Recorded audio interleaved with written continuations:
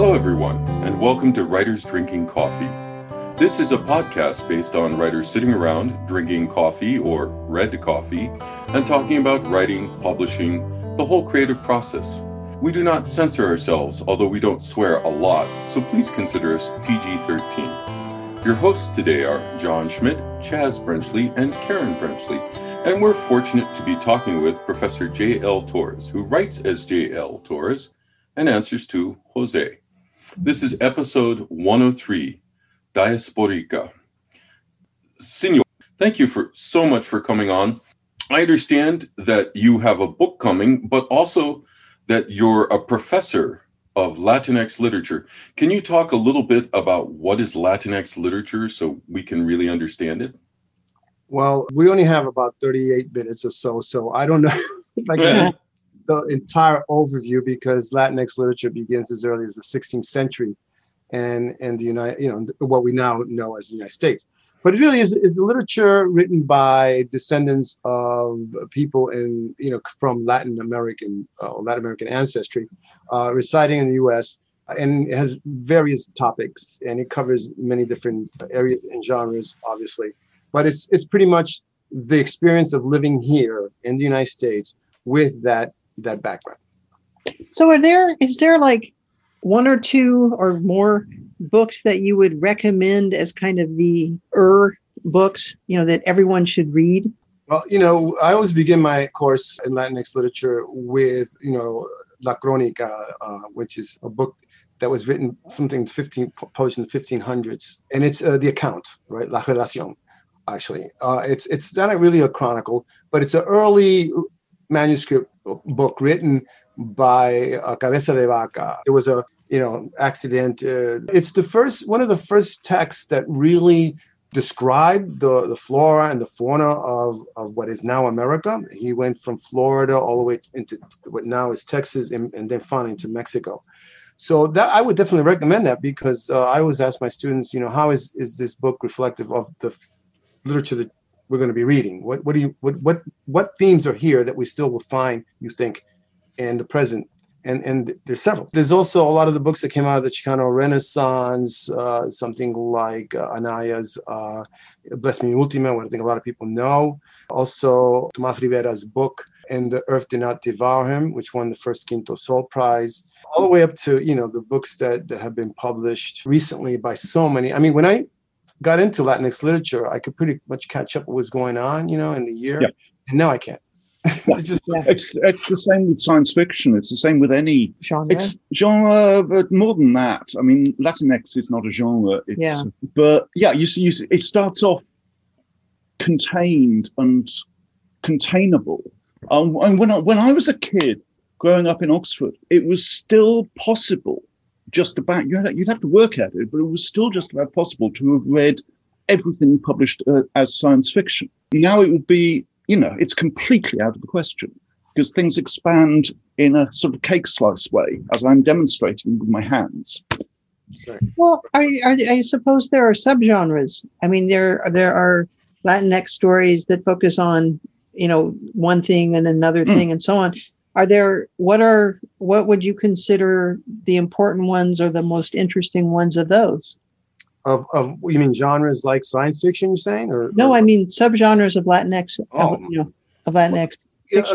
Latinx literature deals a lot with identity, and that in itself, there's so many books that deal with issues of identity. For instance, Pocho, which was written in 1960s or so, which is Pocho is a derogatory term for assimilated Mexicans, and that's also one of the seminal texts.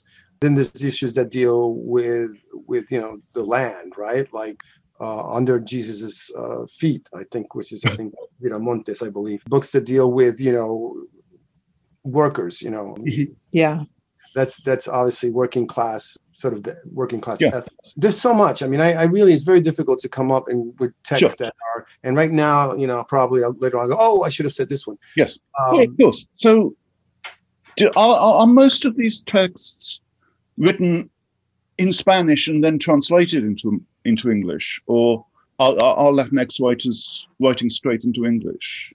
There were, for instance, the book that I mentioned before, Tomás Rivera's book, which rather the award that I won was named after Tomás Rivera. Oh, nice. Yeah, Tomas Rivera.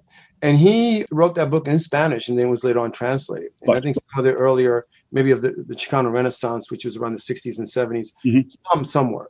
But I would say like 95% or more, maybe even closer to 100, the books that are written today are written in English because these are people who are grew up in America. And they're Americans. Sure. Yeah, they're Americans. And in fact, Latinx literature really is part of American literature. Really. Yeah, no, totally.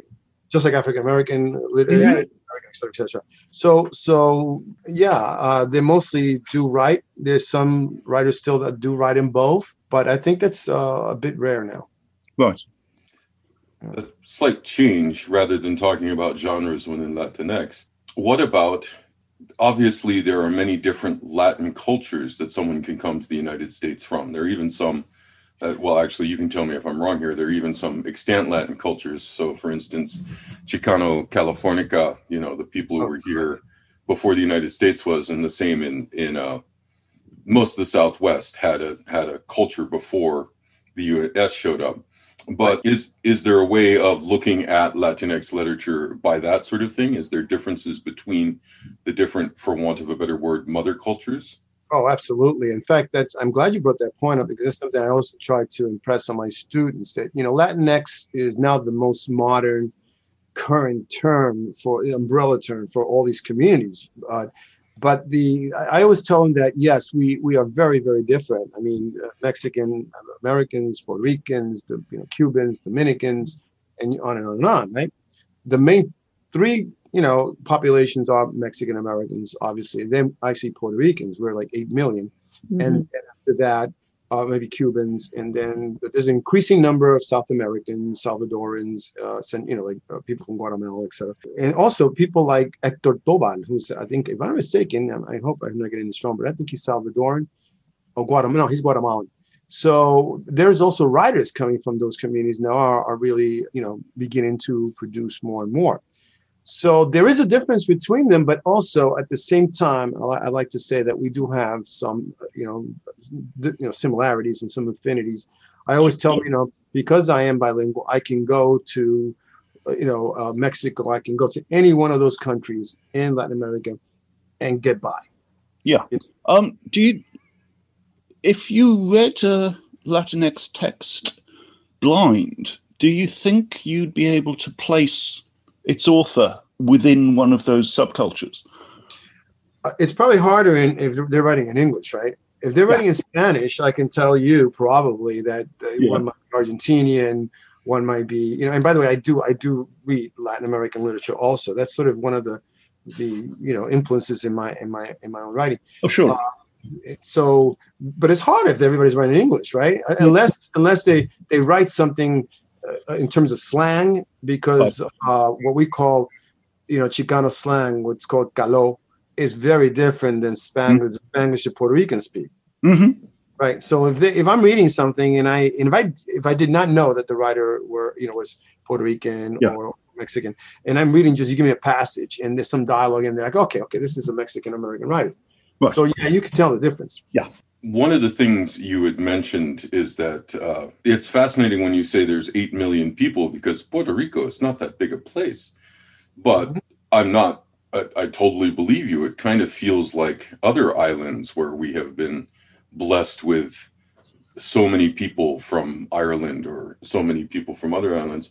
Can you talk a little bit about the experience of and the influence of your writing of what you call, and can you define it for us, please, the Diasporica?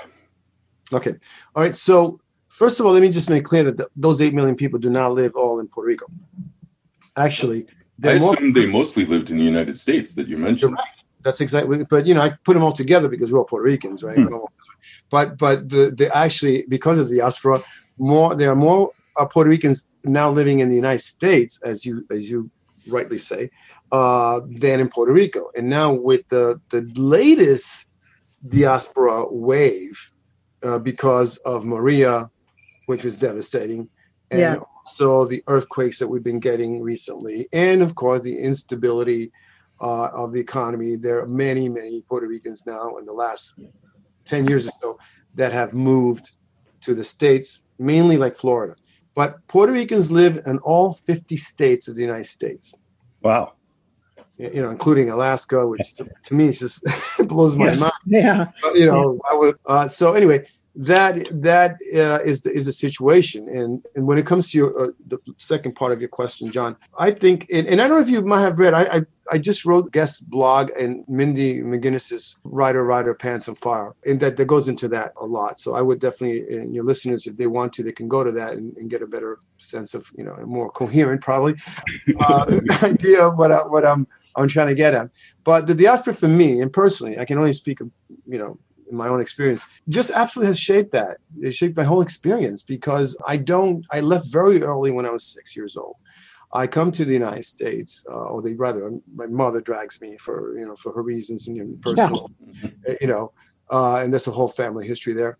And so I grow up pretty much in the United States, you know, almost forgetting all my early Spanish, having to eventually pick it up again in college, actually. And so all my experiences are from that perspective. And then later on in my life, I go back to Puerto Rico for another good chunk, like maybe 15 years.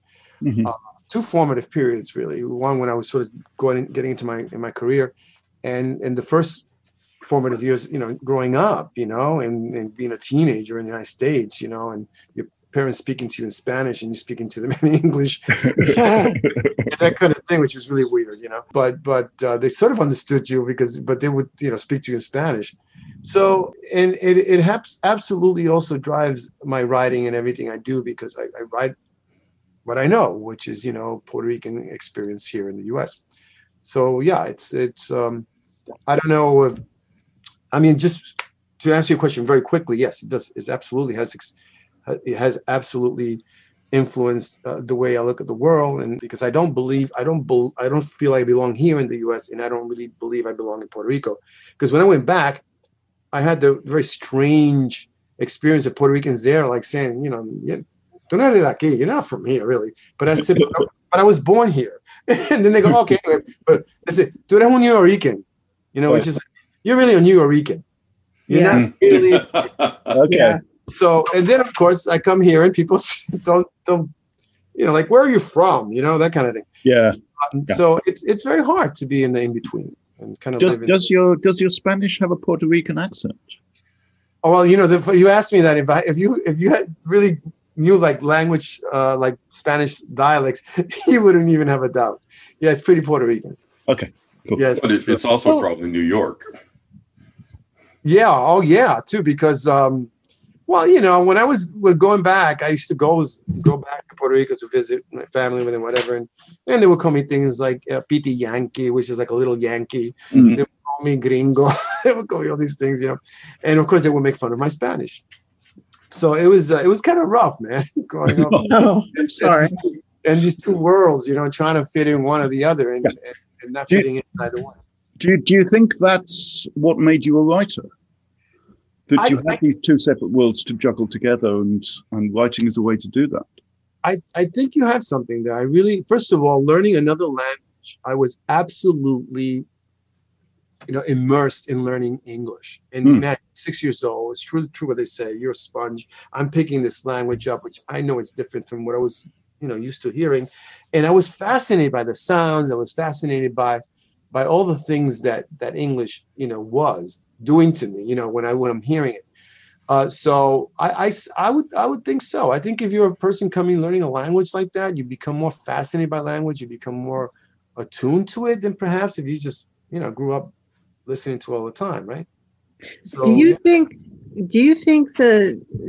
that experience, I mean, how did that experience affect your writing? Well, the kinds of experiences I've had, the idea of, you know, the alienation, the kind of isolation that you feel constantly, telling stories that I know are very close to me that other people aren't aware of. Because if you're a Puerto Rican in New York, your experience in your life is different than other people, obviously. And so I had a lot of material that I would like sometimes tell stories of things that happened in my family, and you know, like friends would go, "Wow, really?" I mean, because they don't know. I mean, it's a different kind of experience, whether it's working class, but working class with a kind of Puerto Rican, you know, when you don't know, like my mother, know English. So she has to navigate, the work area and all things from that perspective of not knowing English really well, right? Mm-hmm. And that to me was an experience that I lived firsthand, watching her struggle that way. Sometimes I would be her translator, for different things. Just also when you are another, right? The kinds of microaggressions that you confront, like nobody else, except if you are a person who is other, right? But for instance, in my case, so I go to college and people singing, West Side Story songs, that kind of thing, which does not happen, to other groups, right? So that's definitely my experience of dealing with people, So to this day, I hate West Side Story. Well, the thing is, no, I will tell you, I grew up in Idaho, which is about as white as you can get, and we actually did West Side Story, and that's pretty much the only experience of Puerto Ricans that anyone's had there. I mean, that's a shame. Yeah, exactly. I know, but everyone had white skin. Well, now they can do some of Lin-Manuel is Puerto Rican, and In the Heights is actually sort of more Dominican, I think, based, which is interesting. But there's other plays now, that they yes. can get, Well, now, 50 years later, but so tell us about your book of short stories. Yes. It's called Migrations, and the title itself, right, tells you a lot about sort of the idea of the collection. Because I am a Diasporican, I'm a Puerto Rican from a diaspora, one type of diaspora, right? Mm-hmm. Our people have been leaving the islands. I like to say islands because we're really an archipelago. We're not one island. Yeah. And we've been living in the islands, for at least in the 20th century, many, many times in many different waves. Some waves, spike higher than others. So it's 11 stories thematically dealing with moments in Puerto Rican, history that I wanted to sort of select and pick and see what my character or, my main character will go through that experience, whether it's the sterilization of Puerto Rican women in the 50s and 60s, whether it's descendants of Puerto Ricans that left in 1898 because there was a horrible hurricane there that devastated the complete sugarcane industry, which was the only industry. Yeah. And then they had to pick up and go to Hawaii without really knowing who Hawaii was. Yeah. And now there is actually a big community of Puerto Ricans there, and they call themselves Buriquis, which it's another kind of another way of saying Boricua, which is the indigenous word for us. So if you say to somebody, just say Boricua, that means I'm Puerto Rican because, I am sort of identifying with those indigenous roots, right? Which are the first peoples in the island. Yeah. And so they call themselves Buriquis, which I think is very fascinating. So it's a real community there. And so I wanted to write a story about that. So I just sort of began in the now, and I went a little back in that history. So the whole collection deals in certain different time periods. I have an excerpt from my novella in it, and I put it as a short story about Roberto Clemente. Roberto Clemente is, if you are into baseball, superstar. Mm-hmm. Oh, yeah. Pittsburgh Pirates, who died, on a humanitarian trip to the Managua earthquake to help people on December 31st. He died. Mm-hmm. So, it's basically those moments and kind of how they affected these everyday people. And I was, able to get 11 stories that sort of have that. And they're all linking in different ways. Yeah. So, and then the last story is my main character is named Macho the Dwarf. And it's just an allegory of Puerto Rican history where, Macho's name is Pedro Rico, so there you go. And, and I take it from there. So that's basically it. Yeah. So your book of short stories, I mean, you had a book of poetry out there. You actually gave the name of it a moment ago. And you already had a novel. You're very crossed. Your book of short stories is available when? The new one is just got released yesterday. Yay! And what's Happy Book Day! Yes. Yeah, thank you so much. It's great, right? It's just like it feels like you're having a baby, right? I know, right? Yeah. It's like a baby. It's just born now, and it's just like let's see how far it goes. But yeah, So what's it called? What's the title? Migrations. Migrations. Just came out today. Okay. Yeah. And by the way, I have the epigraph is from Hernandez Cruz, who's a fantastic poet, and it's something. My body is the story of my body is migrations, or something along those lines. Nice. Oh, nice. Yeah. That is nice. That incorporates everything, right? So in a way, migrations is another way of saying stories. Totally. Right? Every person's migration is a unique story. Yeah, they say that there are two stories. A man goes on a journey, or a stranger comes to town, and obviously both of those are migrations, but both of them are also the same story, just from a different perspective. I agree. So my novel is about a Puerto Rican, New Rican that goes back to the island. So it's a reverse migration. It's the only fictional book that deals with that phenomenon of going back, and that's my life too, because I actually went back as an adult, and I had to face all these issues, and it was, again, really, when they say you can't go back home, it's true. Yeah. It's true, man. Yeah. You're not the same man, and it's not the same home, to quote the Greeks on it. Yeah. Exactly. So while we're celebrating, and I realize this is, I just want to spread the happiness. I understand there are other new book days coming. Chaz, you have one, and Karen, you have a new story day. Can you spend a moment and tell us about that? Sure. I don't want to take away from Jose, but I have a short story collection. I love this. This makes me very happy because it's called Everything in All the Wrong Order, : The Best of Chaz Brenchley. I have a best of book coming, and I just love that, because when I was a baby writer, when I was reading more than I was writing, my heroes, particularly in science fiction and fantasy, were having best of collections published, and it's something that I used to pine for. One day there will be a best of Chaz, I thought. And lo, there is going to be a best of Chaz, and I'm really thrilled about this. And it's like sort of 30 years worth of stories. It will be out at the end of August in a beautiful signed limited hardback edition and an ebook. Yeah. Oh. So congratulations. Thank you. Yes, and I have a story coming out in the new Parsec magazine that's edited by Ian Waits. It's a fantasy story called A Bayesian Theory of Wishes, and it's a Black Lives Matter story. and I want you all to rush out and buy the electronic magazine in November and read the story. Sounds good. So let's go back for just a second. Migrations. Yes. By J.L. Torres. Where do you want us to buy this from? We're going to put links in, but it's selling in pretty much all the booksellers. But if you really want to support independent, yes, books, then definitely do LARB, right? The Los Angeles Review of Books. Okay. So LARB books. Check their website, and you can order it from there. Awesome. Okay.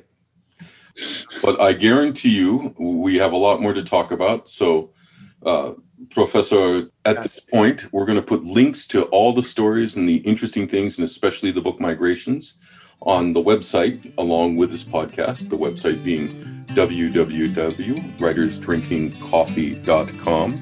You can also find writersdrinkingcoffee.com on Facebook or Twitter. We answer email. We respond to tweets. You have been listening to Writers Drinking Coffee, a labor of love and enthusiasm put together by the hosts. Our main web support magic is brought to you by Deirdre Schween, and our sound engineer and backup web spider is Dave Welsh. Our intro music is Pretty Maid Milking a Cow, and our exit music is Breakfast with a Morning Person, both by Michael Enberg. You can hear more from Michael Enberg on manyhatsmusic.com. Our podcast sponsors today are The Sign of the Debauched Sloth, who says, red coffee is the best coffee, and Anodyne Boring, when you really want boring. Keep writing, and hey, thanks for listening.